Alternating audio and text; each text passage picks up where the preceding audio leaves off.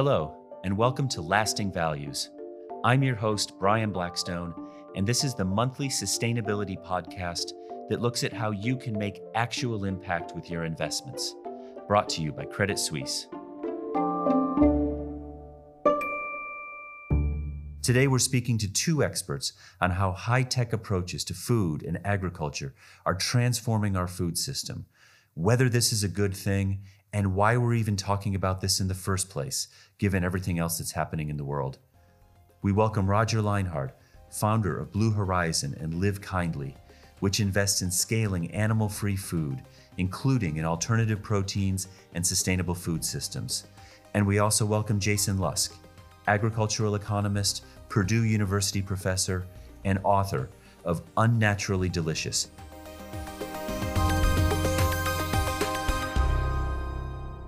Jason, what's your view on this, the role of technology, especially in light of the huge disruption that we've seen in commodity and other prices? Technology is and has been the solution to our food security problems. If you go back to the 1960s and 70s, there was a lot of doom and gloom, the population bomb kinds of books. None of that pessimism really came to fruition, and a lot of it was because we found ways to increase yields and produce more food, interestingly, on less land in a lot of parts of the country. And Roger, what's your view on that? When I heard technology and food in the same sentence the first time, I felt like food is technology. And by now, I believe it's just about producing more environmental friendly, producing more food with less land and water. And I think technology will play in a tremendous role to be much more efficient. And if we use the right practices in agriculture, but also then turning this into more convenience products by using the right technology, I'm 100% sure we will have abundance of food with less land and water use. So technology for me, absolutely a key point. Can you talk about some of the most interesting high-tech developments that you're seeing in agriculture and what the effects might be? Yeah, I think when I look at a lot of the big environmental problems we're facing, I'm a bit pessimistic that we're going to cajole people or farmers to change behavior on their own. I'm much more optimistic about the role of technology, either in introducing new foods that taste better, or in the case of farmers, providing them tools and technologies that lessen reliance on certain inputs. So the big data, the big ag ag data revolution is really here. There are immense amounts of data coming off farms, the kinds of sensors that are today on tractors, but most tractors in any large scale farm these days drive themselves. Rows are much straighter than they used to be back when I was a kid because they're laser guided, planting and harvesting. But it's more than just that. And I think what we're, already is happening and is continuing to develop is the ability to make more precise recommendations, not just on a field level, but a subfield level. Which variety of corn or soy are you going to plant in this acre or hectare? Which fertilizer? And can you use that fertilizer more judiciously? Here at my university, Purdue University, there's actually an undergraduate competition of agricultural engineers every year from all over the country. They come here, they test out robots, purely autonomous robots to control. The competition varies from year to year, but one of the competitions has been on weed control. And some of the things these students come up with is amazing. The precision application of fertilizer is being used on many farms. Real-time soil sensors, water sensors are beginning to come into practice. And I think these are really exciting developments because it gives farmers the tools to be able to measure the output. So we haven't really been able to measure in a way. And then, one aspect of that measurement, I suppose, is also accountability. You can be held more accountable when you can measure outputs that are coming off those farms. So I'm very excited about a lot of what I see going on at my university and others on this space. What role do you think technology has in helping both Europe and the world become less dependent on wheat imports? Now, that's not a quick fix. You're not going to produce more wheat tomorrow with technology, but if we don't invest today, we won't reap those returns later. I will say, though, despite the crisis today, I don't think we should turn our backs on trade. Trade is a form of insurance and resilience. Agriculture is a seasonal business. It's affected by weather. We want the ability to import from other countries when we have a bad year, say here at home or in our region. So trade is a mechanism for dealing with a lot of the disruptions we have on the weather and sometimes even geopolitical side of things. But that being said, I also understand some of the motivations for making sure you can have enough domestic production at times to deal with shortages that may occur. So how do you see the fact that we've had this dramatically higher prices affecting innovation, affecting productivity? Is this something that's going to spur new techniques, new technologies? There is this old concept in the economics literature called induced innovation, which is exactly what you're referring to, Brian. The fact that higher prices encourage people to innovate, enter the market, find new ways to do things to try to capture the benefits of those higher prices. It's related to an old saying that listeners have probably heard many times, that the cure for high prices is high prices. That encourages investment in the space. Again, innovation I think is absolutely critical, but it's not a quick fix. It's something that takes time. Those prices won't turn down overnight. But if people don't start trying to think about ways to deal with the problem now, we won't see resolution a year or 2 years from now. And Roger, what's your view on that? I tend to think in terms of energy prices, that when the price of oil skyrockets, people start talking about solar energy or finding new ways or fracking, or finding new ways to produce more oil and other energy commodities. Are the same factors at play when it comes to food? Yeah, I think you obviously have an industry that is established, that works, that has a supply chain that is very proven. So you could see during COVID that obviously the animal protein producing industry was just more equipped and more ready to produce more out of the gate. And for plant-based companies that are all still startups, for them it was more difficult to keep the supply chain up and ready. This will change over the next few years, but usually when you have a crisis, people also tend to go back to their usual behavior. That would be the classic product, and the already established industry just can easier scale and easier handle these circumstances. But I think the new industry is adapting fast and will be ready to scale and handle crisis better in a year or two. And Jason, let me turn to you on the topic of industrial farming. What do you say to counter its bad reputation versus more quote unquote sustainable farming? Yeah, I'm probably a bit of a counter trend on these terms. I think there's a lot good about the changes we've seen in agriculture over the last century. And the story is really one, you see this in Europe and the US, largely declining numbers of farmers and increases in farm size. That's often what people are referring to when they're talking about industrialization. Sometimes it also refers to more specialization in certain crops, so maybe less diversification. I think it's a mixed bag, but I tend to view some of those changes that have happened in a more positive light than some. And it really relates to how you want to look at, say, carbon impacts or other kind of environmental impacts. If you look at them on a per unit or per bushel produced, often this large scale efficient production is going to look very good because they've intensified. They figured out how to get more bushels from each acre of land, more animals using less water, and these sorts of things. I'm a big proponent of the view that productivity is a cornerstone of sustainability. If we can figure out how to get more using fewer of our natural resources, that is a win for the environment. Of course, it's not the only thing. So I tend to view some of the changes we've seen in a more positive light. The world obviously is not perfect. We have big problems ahead of us. But I don't take the view that we're going to solve those problems in any meaningful way by reverting to a 1940s or 50s kind of agriculture. It's going to take technology, and it's going to take working with the large-scale farmers that we have today. In the US, 7.5% of farms produce 80% of the value of ag output. If you want to make a dent, you need to be working with those 7% of farms. But for the poorest billion people in the world, it's a huge proportion is smallholder farmers. So what can the rich world, the developed world, do to support these farmers to increase productivity? Roger, why don't I start with you on that one?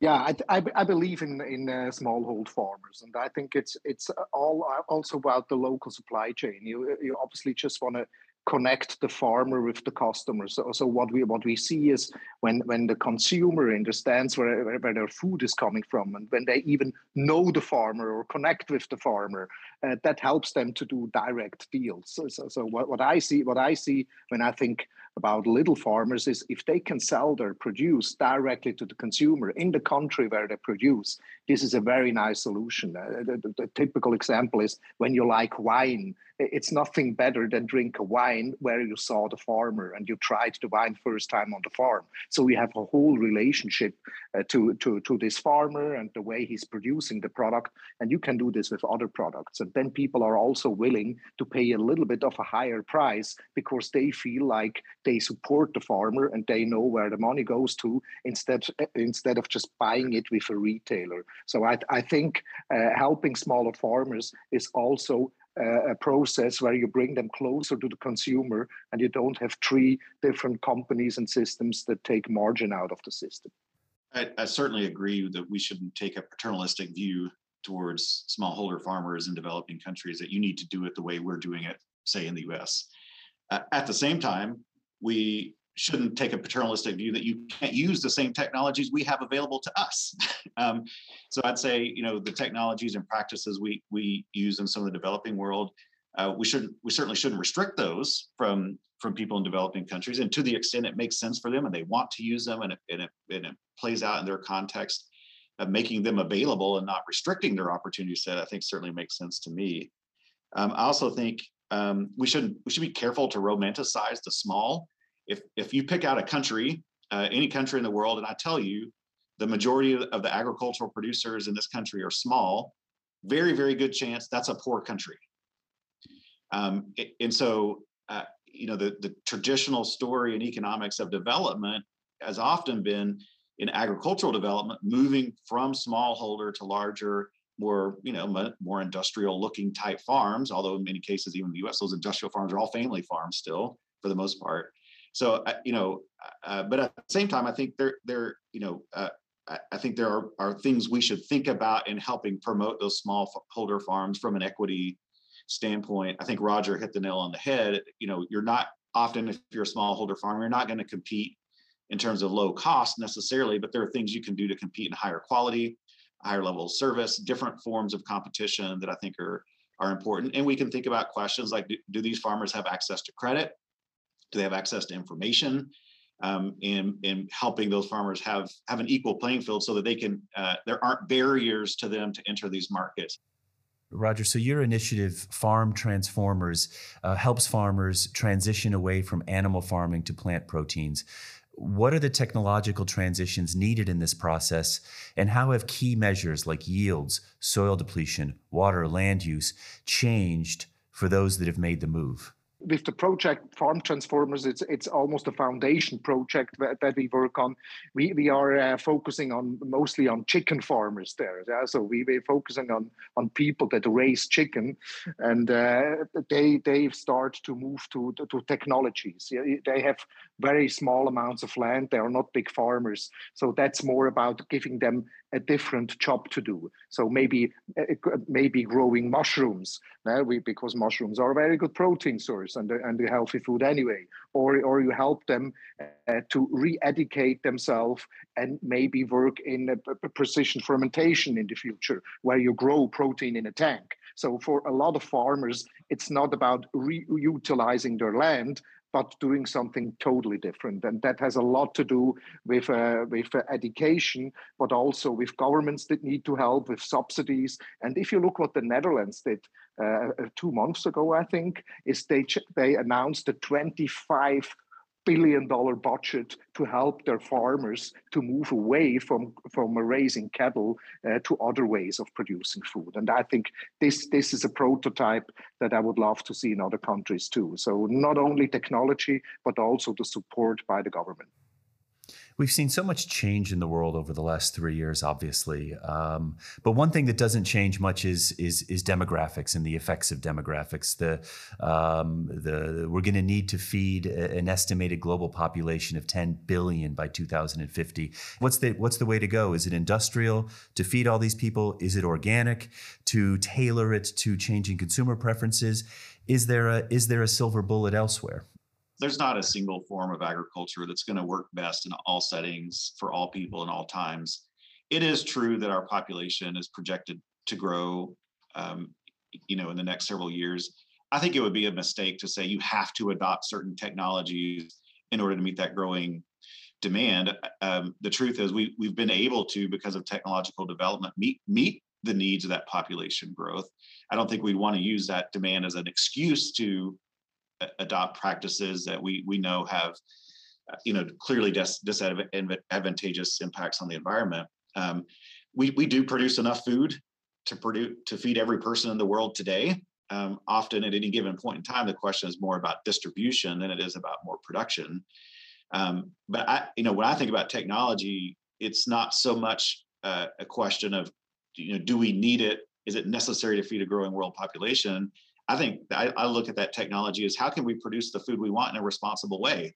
Feel good about the production we're having. Can we produce the amount of food we need using fewer inputs and using fewer of our environmental resources? Can we use the science and technology we have to produce new types of food that consumers find as tasty as they did in the past, but that's as affordable and perhaps better for the environment? That's sort of the role in which I view technology. None of that is to downplay the fact that, yes, we will need more calories in the future.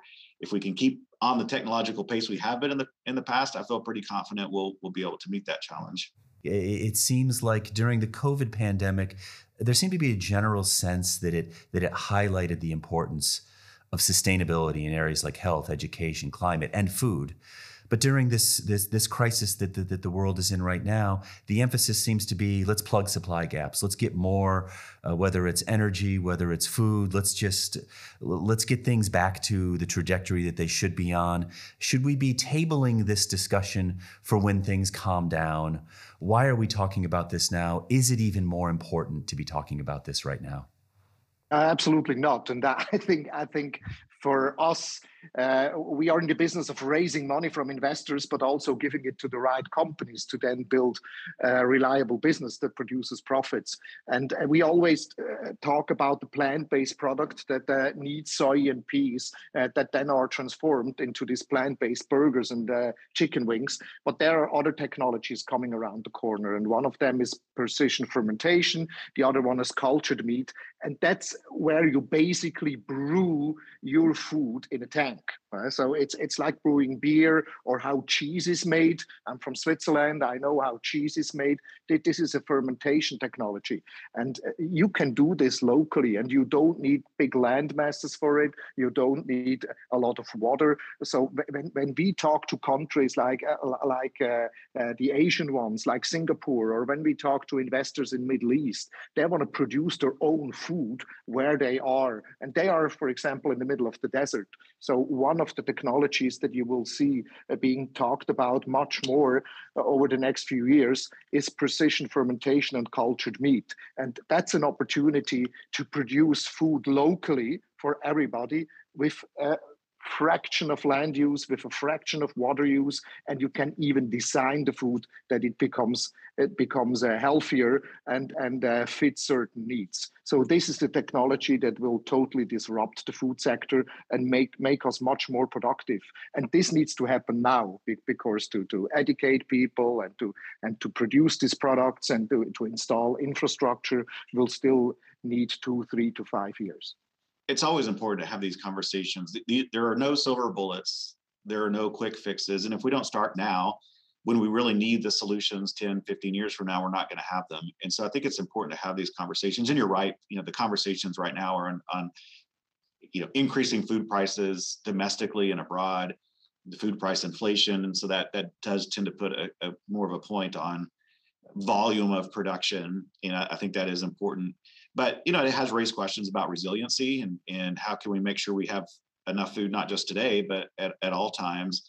And I don't think there are easy answers to that question. Resiliency, sustainability has a cost. It's not a free lunch. And but thinking about ways we can pursue those goals in a way that's not overly burdensome to consumers. I think that's the other thing in thinking about food. And the reason that it is important at all times, I think, is because lower income households and lower income countries spend a higher share of their income on food. So when we think about things that increase food prices, they tend to have a disproportionate impact on lower income households. So I think we have to be careful about efforts to improve sustainability and resiliency in ways that dramatically increase food prices, because it does have those distributional consequences.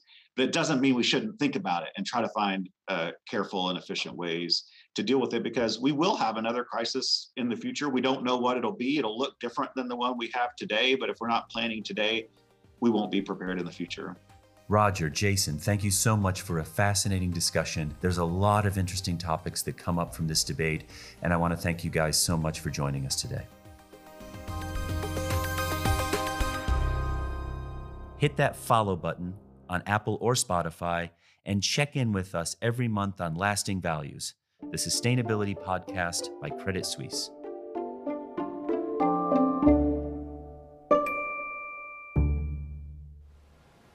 Should a bank clean up the ocean? We engage with companies creating ocean impact and preventing plastic pollution practices. We're on it. The information provided herein constitutes general marketing material. It is not investment advice, nor otherwise based on a consideration of the personal circumstances of the addressee, nor is it a result of objective or independent research. The information provided herein is not legally binding, and it does not constitute an offer or invitation to enter into any type of financial transaction. The information provided herein was produced by a member of Credit Suisse Group AG and/or its affiliates, hereafter CS, with the greatest of care and to the best of its knowledge and belief. The information and views expressed herein are those of CS at the time of writing and are subject to change at any time without notice. They are derived from sources believed to be truthful and reliable. CS provides no guarantee with regard to the completeness and accuracy of the information, and where legally possible, does not accept liability for any direct, indirect, incidental, specific, or consequential losses that might arise from making use of the information.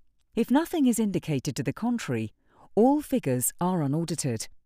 The information provided herein is solely for information purposes and the exclusive use of the recipient, and is not intended and should not be construed as legal, accounting, tax, nor financial advice provided by CS. If this material is issued and distributed in the US, it is by CSSU, a member of NYSE, FINRA, SIPC, and the NFA, and CSSU accepts responsibility for its contents. Clients should contact their sales representative and execute transactions through a Credit Suisse subsidiary or affiliate in their home jurisdiction, unless governing law permits otherwise. This material is intended for institutional investors only, not for retail distribution. It may not be reproduced, neither in part nor in full, without the prior written permission of CS. Important information for investors in Germany. The information and views expressed herein are those of CS at the time of writing and are subject to change at any time without notice. They are derived from sources believed to be reliable. CS provides no guarantee with regard to the content and completeness of the information. If nothing is indicated to the contrary, all figures are unaudited. The information provided herein is for the exclusive use of the recipient. Copyright 2021 Credit Suisse Group AG and/or its affiliates.